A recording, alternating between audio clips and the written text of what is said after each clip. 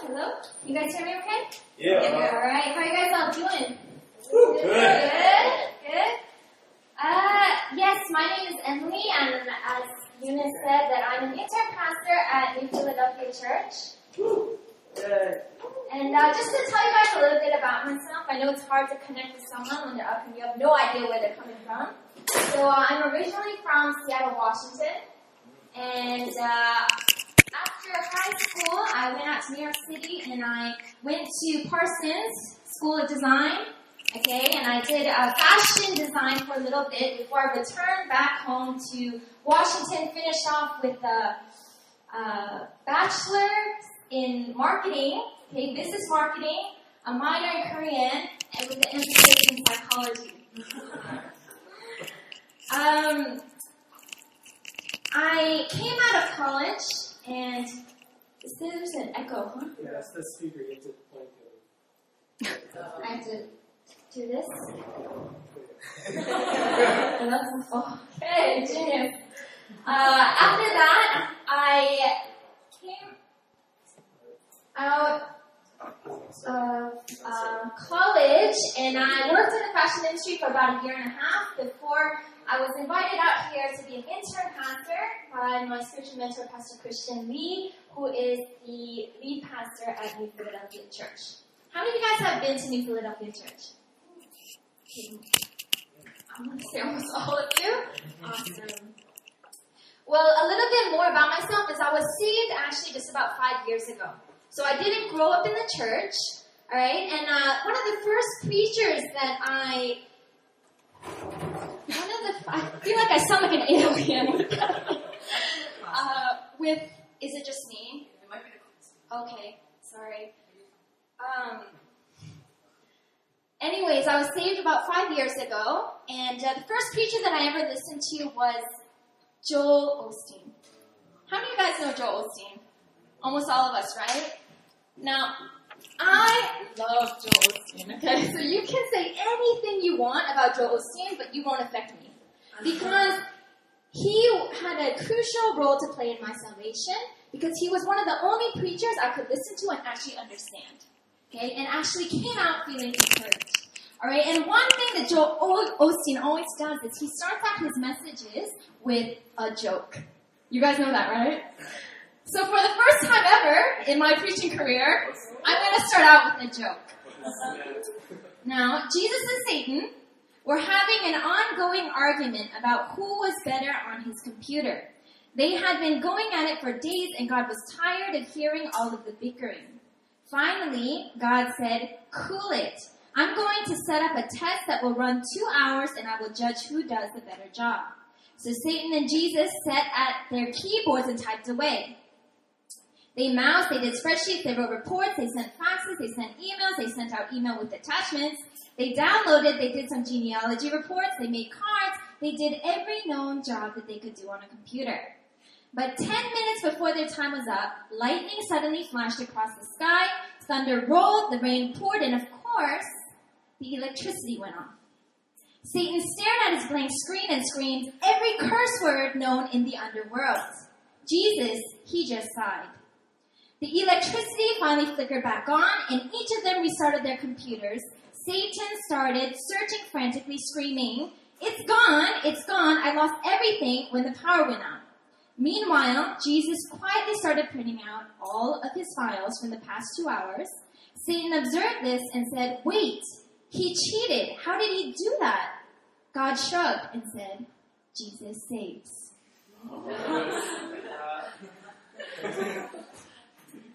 How many of you guys have worked on something, okay, for a long time and lost it? Okay, whether it's an email, okay, we got someone up here, an Excel file. You spend all this time making sure, every cell has the proper borders, and then you accidentally forgot to press save before closing the document, right? Essays, 6 hours, 7 hours, and you lose it because Microsoft, your PC, decides to do an update on you all of a sudden, and for some reason it didn't save. You guys know what I'm talking about? For me, It's one of the worst feelings in the world. I really admire those people that are very open-minded and very practical. You know, when something like that happens, they're like, you know what, there's nothing we can do about it now. So let's just do what we can do. All right, I have about this much time. Let me try and see if I can fix it within the amount of time. I'm not like that. I go crazy, and there's this internal anger within me, okay? This internal injustice. No, I worked so long on that. No, I'm not doing anything. I'm not redoing it. You guys know what I'm talking about? Okay, this feeling is magnified when whatever you built, whatever you did, can't be redone. All right, it's impossible. When something that you've been working on, you've been building, can't be rebuilt. In high school, okay, I'm a big nerd, all right, if you guys didn't know. I'm a big nerd, and in my physics class, there was a project. This project was to build a toothpick bridge. Okay, and I'm very competitive person, okay? And so the restrictions was you get a certain amount of toothpicks, and you can use one kind of glue. And so I spent days and nights building this toothpick bridge, and I was like, you know what? My toothpick bridge is going to hold the most water. Y'all better watch out. And so the night before my toothpick bridge was supposed to go on show, I stick it safely in the passenger seat of my car. Okay, and the next morning, I have this bad habit of if my window's open, and I'm in a hurry, I throw my textbooks through the window, okay, and they get into the driver's seat. All right, and I forgot that morning that I had safely put my toothpick bridge on the passenger seat. What happened? It was destroyed. Okay. I think in my comments, I was so pissed off. Sorry if that's a bad word. I was so mad that I think I tried to rebuild it, but more than that, I went to the teacher and explained the situation to her and how she should give me an extension, and she actually wrote on my grade report, student does not deal with setbacks well, or something like that, okay? But on a more macro level, okay, on a more serious note, what about 9/11? Okay? What about the Twin Towers?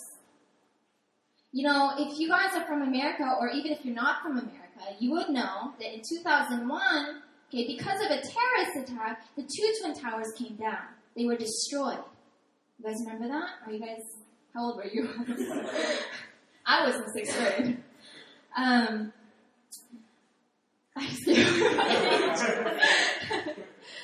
Anyways, it happened in 2001. Till this day, it still has not been rebuilt. There's been plans, government promises, that they're going to rebuild 6 skyscrapers and 1 memorial.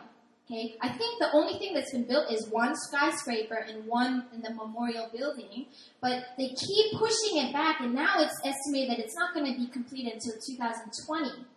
Okay, but how many of you know that even if it's rebuilt, it's not going to be the same? Okay. So my question for you guys today is, okay, is there something that you are rebuilding in your life from your past, okay, that simply may not be worth rebuilding, or even more simply, can't be rebuilt? If you guys can turn with me, if you guys have your Bibles, to Galatians 2:18 to 21.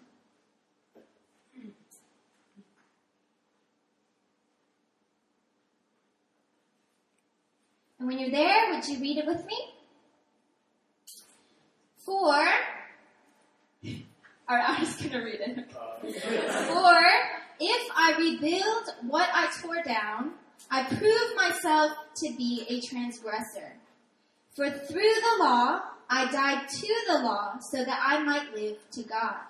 I have been crucified with Christ. It is no longer I who live, but Christ who lives in me. And the life I now live in the flesh, I live by faith in the Son of God, who loved me and gave himself for me. I do not nullify the grace of God, for if righteousness were through the law, then Christ died for no purpose.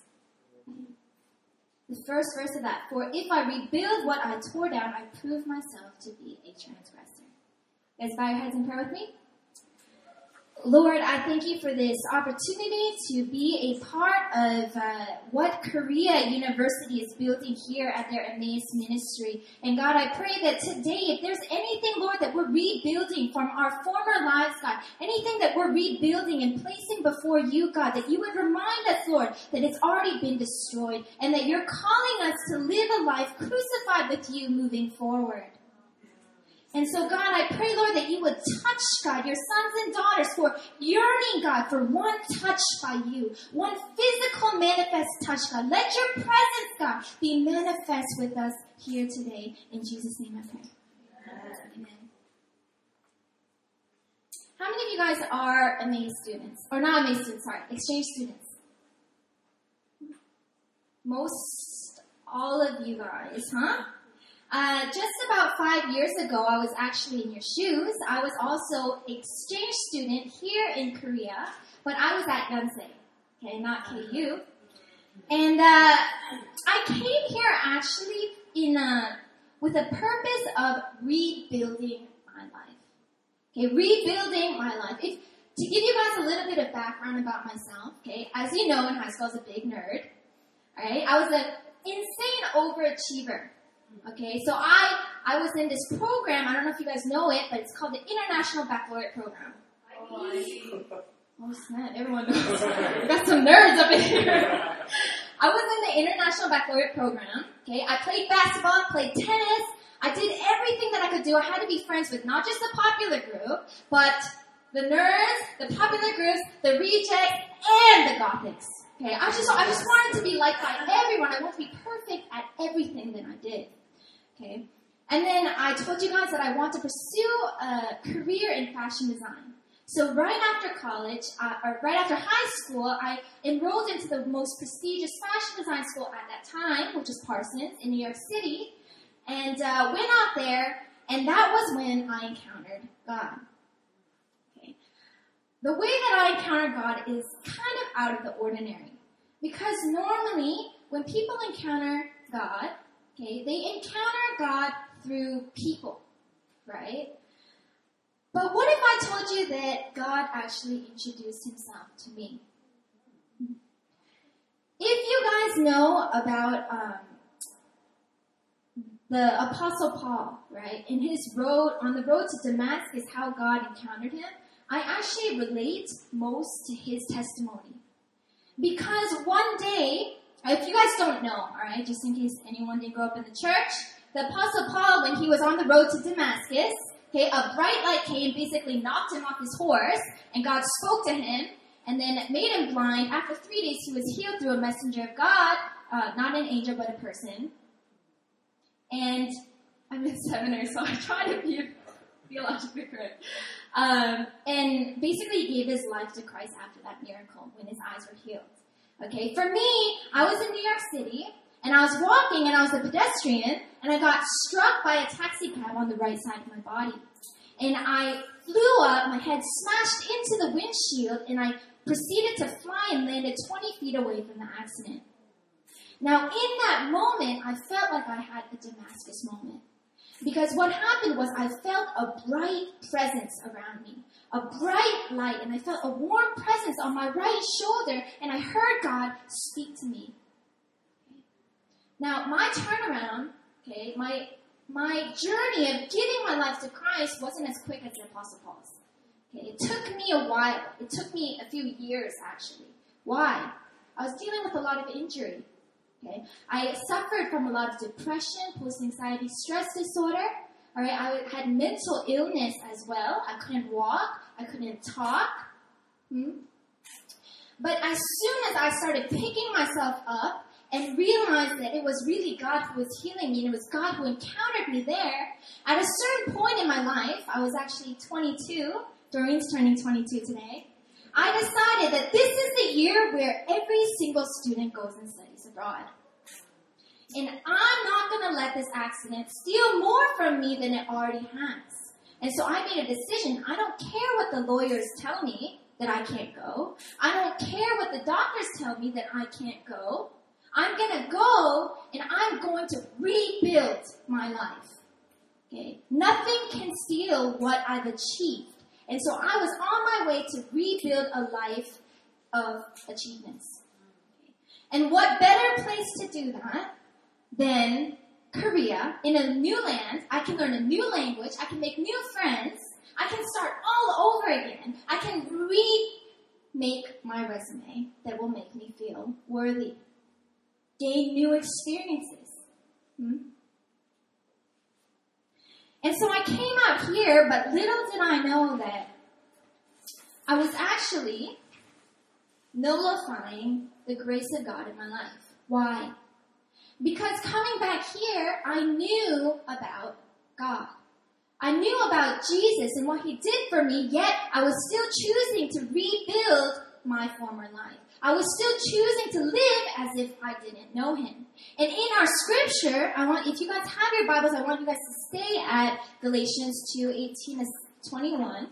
It says that if you do that, if you live as if you didn't know God, Christ, you nullify everything that He has done for you.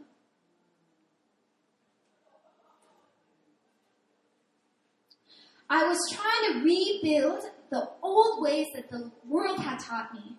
Okay, achievements gives you worth. Achievement is what makes you stand out. I was trying to rebuild the way that the world had taught me rather than trying to learn how to live a life crucified with Christ.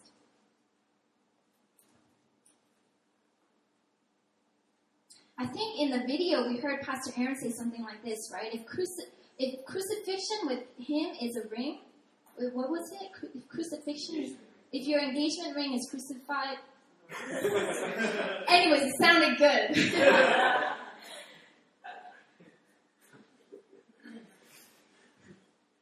I came here to start new and rebuild a life justified by works. Okay, and what I found was I came out here to build a new life, but God brought me out here to experience Him.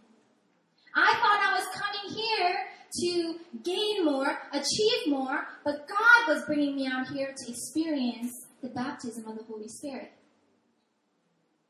Should I go into that story? No, I'll refrain. But yeah, I experienced the baptism of the Holy Spirit here, and I experienced true life in Christ. Since then, I have not turned back. Did I ever think that I would be a pastor? No. Did I ever think that I would go into seminary? Absolutely not. Do I want to be there? Not really. But has God called me there? Yeah. Do I regret it? No. Is it hard? Yeah. But is what Christ giving me better? Absolutely. What old ways are you rebuilding that has already been torn down? Has already been destroyed, has already been crucified with Christ? What are you rebuilding? Okay, if we keep reading, you guys look with me to verse 20. It says, I have been crucified with Christ. It is no longer I who live, but Christ who lives in me. Okay, what does it mean to be crucified with Christ?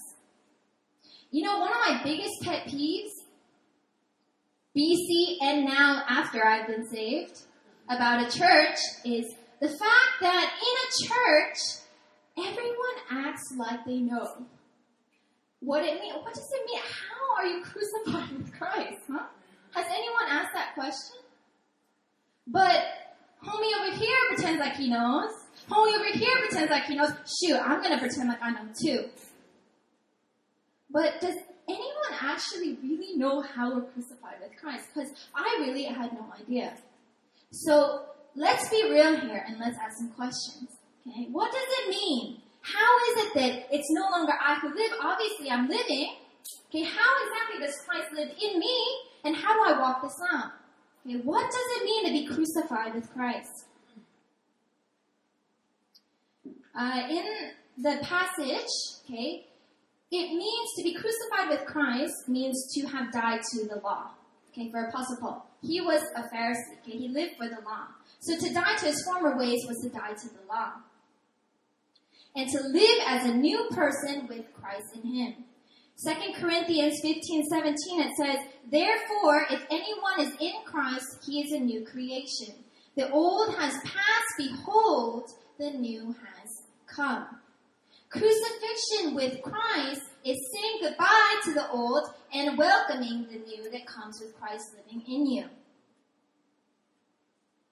Are you rebuilding the old flesh in you, or are you living the new life Christ has given you?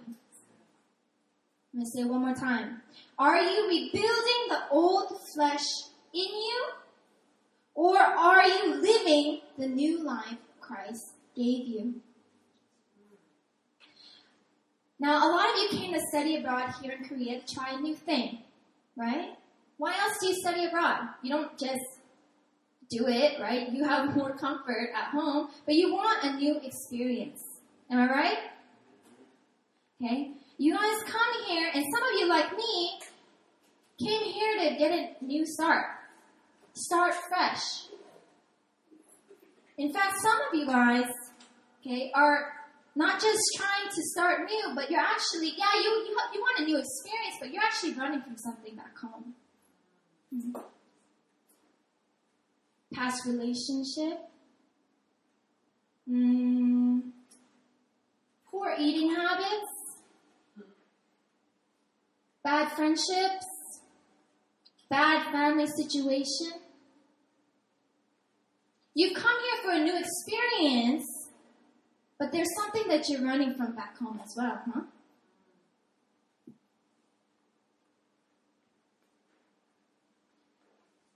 Is there something that you're running from? Now, you may say, no, there's nothing I'm running from. I'm here just to live it up. I'm here just to experience something new. While new experiences are good, they're awesome, right? I'm here to tell you through experience, okay? Through going through almost death and back. True new experience, true new life comes through Christ and Christ only.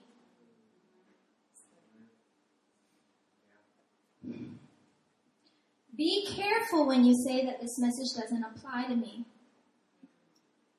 If you're saying I have no old ways, let me warn you that old ways can be disguised.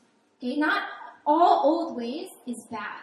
In fact, I was achievement oriented, right? To the world and even to Christians, it looks like something pretty good, right? Looks like success.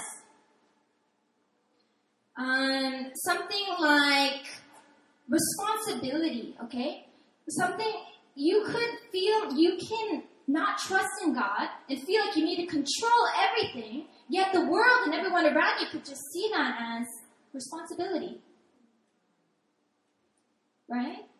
There's certain things that we place before God. Now, those things aren't bad. Everyone has their good habits and bad habits, but when it's placed before God, okay, when you're trying to be justified, be found righteous because of those things, rather than Christ, Paul here calls you a transgressor. He's saying, why are you rebuilding things that Christ has already destroyed? Why are you wasting your time? What are you rebuilding? Now, let's get to the practical, right? Now that I know all this, how do we stop rebuilding and how do we start living a life crucified with Christ? How? Number 1, check in your baggage. Check in your baggage. Now, for those of you who come from a different country, you know what I'm talking about, right? How much anxiety and worry did you have trying to get your 2 baggages under 50 pounds? Can I get an amen? Amen. I told you guys earlier, right? Did I tell you guys I'm Chinese? No, y'all thought I was Korean. I'm Chinese. I got heck of Chinese pride. And you know what? For the record, here in Korea, you guys Chinese food ain't Chinese food. Alright, that doesn't touch you? And so when I go home, my bags full of Chinese goods. Alright? I gotta get my Chinese sausages in there. I gotta get my Chinese corn. And yeah, they have canned Chinese corn, alright? For those of you who didn't know. I'm a foodie. I love food. When I come with my 250-pound bags, 1.5 of my bags, I know I say bags weird too, alright? If you've noticed that. 1.5 of my bags, aka 80 pounds worth of food. And so I feel like I'm praying more for my baggage to get through security check where I don't have to pay excess money than I am for my trip all the way across the world. Okay? Check in your baggage. You know what? Because unlike airports, God has no baggage restrictions. Okay? He doesn't require that it be under a certain weight. He welcomes all your baggage, no matter how much you got. Why wouldn't you check it in? Why would you want to handle all of that baggage yourself? It's foolish, right? You know what? Not only that, but there's no need for you to even go through the anxiety of baggage claim. I know for the girls, you really understand me, okay? When you're waiting at that conveyor belt, everyone and their mama has gotten their baggage, and you're sitting there and you're like, where's my baggage? And you start thinking about all the things, your makeup, everything that's in there. Oh my gosh. And then, for me, I start rehearsing. All right, if they lose my bag, they're going to tell me they're going to give me this much money, and I'm going to be like, no, my stuff is worth more. And I start rehearsing what I'm going to say. But you know what? God says that you don't need to go through that anxiety of even baggage claim. Check in your baggage with Him. You don't even need to go to baggage claim. Why? Because whatever destination He sends you to, He's going to provide for all your needs. There's no need to even reclaim your baggage.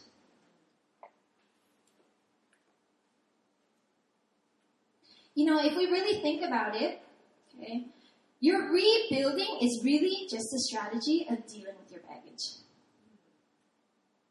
For me, I felt insecure in my identity and relied on achievements for self-worth. Rebuilding my life of achievements was just a way to deal with my baggage of insecurity. Does that make sense? God is calling us to check in all our baggage. Okay? There's no sense in even trying to repack. How many of you guys, when they're like 50 pounds and you're like, hang on, give it to me. Let me try to repack it. You try to shift things, it's still got to be 50 pounds. But don't we do that? We just keep on repacking. Keep on repacking. But God's calling us to just check it in. Stop rebuilding it. Check in your baggage. Number 2. How do we live a life crucified with Christ and to stop rebuilding? Keep moving forward. Keep moving forward. The Christian life is not just a decision to turn around. Okay, a lot of us think it's just a turn. I'm just going to turn to Christ, but it's a lifestyle to move forward. It's not that easy. I hate to be the bearer of bad news, but it's not that easy. It's not just a turn. All right, I made a decision to follow Christ, but it's actually living it out. Okay. Now, I heard that we have a lot of thinkers in here, and so I'm going to give you guys some substance here. If we actually look into the original Greek text, okay, when we say I've been crucified with Christ, that crucified looks like a past tense, but in the original language of this Bible that it was written in, okay, it's actually the perfect tense. What does that mean? I know y'all don't know what the perfect tense is. I didn't either. Perfect tense means that it happened, but it still continues to happen today. It's not just an event of the past, but we're called to continue to live out that lifestyle. It's a lifestyle of living crucified with Him. Okay, if you still don't get it, Basically, in other words, you've been nailed to that cross and you're still there hanging with him. It's not that easy. And as soon as you guys realize that it's not that easy, you won't give up as easily either. You know, it's not just because it's difficult that you're not going to give up, but I can guarantee you guys, okay, that if you choose to stop rebuilding and you choose to live a life crucified with Christ, what you gain is going to supersede everything that you've lost. Stop trying to rebuild what you've lost. What you gain, okay, is going to make what you've lost look like a speck of dust. You know, for me, in my experience, you know, not only did I lose friends, not only did I lose everything that I achieved, all the credits that I had earned at Parsons, but I couldn't even walk. I couldn't even talk. I couldn't even sleep. But even though I suffered that, I'm telling you today that everything that I have gained through following Christ makes that situation that happened to me, that injustice that happened to me, look like a speck of dust. Move forward. Move forward and live out the crucified life that Christ has called us to live. Christ is the God of the impossible. Okay? If you think about it, having a God that makes the impossible possible within you, how much more adventurous can that be? You've come out here for adventure, but Christ is saying that if you live a life with me, what you think is impossible in your life, I'm going to make possible. You think that me coming up here, I would think that this is possible? Absolutely not. Absolutely not. Christ makes the impossible possible. Like I said, being crucified with him is not just an event of the past, but it's a call to move forward. Okay, the first point was checking your baggage. 2, move forward. 3,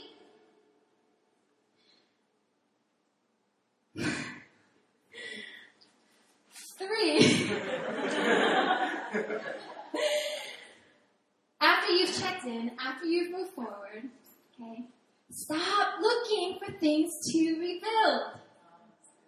Simple, right? Stop looking for things to rebuild. Stop searching outside of Christ. It's Christ in you that gives you new life. Stop trying to find new life by rebuilding things in your past. You've already found it. Grab hold of it and move forward.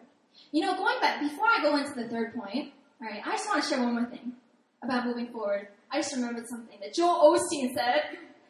Okay, as you guys said, as I told you, I really like Joel Osteen, and he has this one analogy that is powerful.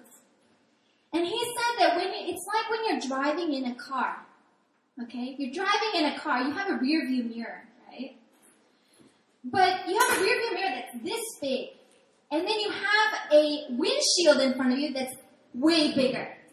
And he's saying that the reason why your rear view mirror is so small is because what's in front of you is so much more important.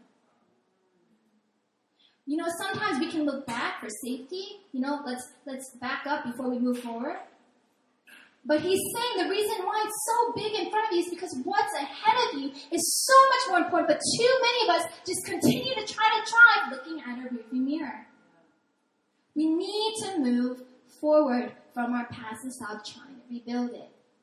You know, at New Philly Church, we often say that the Holy Spirit leads, but the devil pushes. God's always in front of you.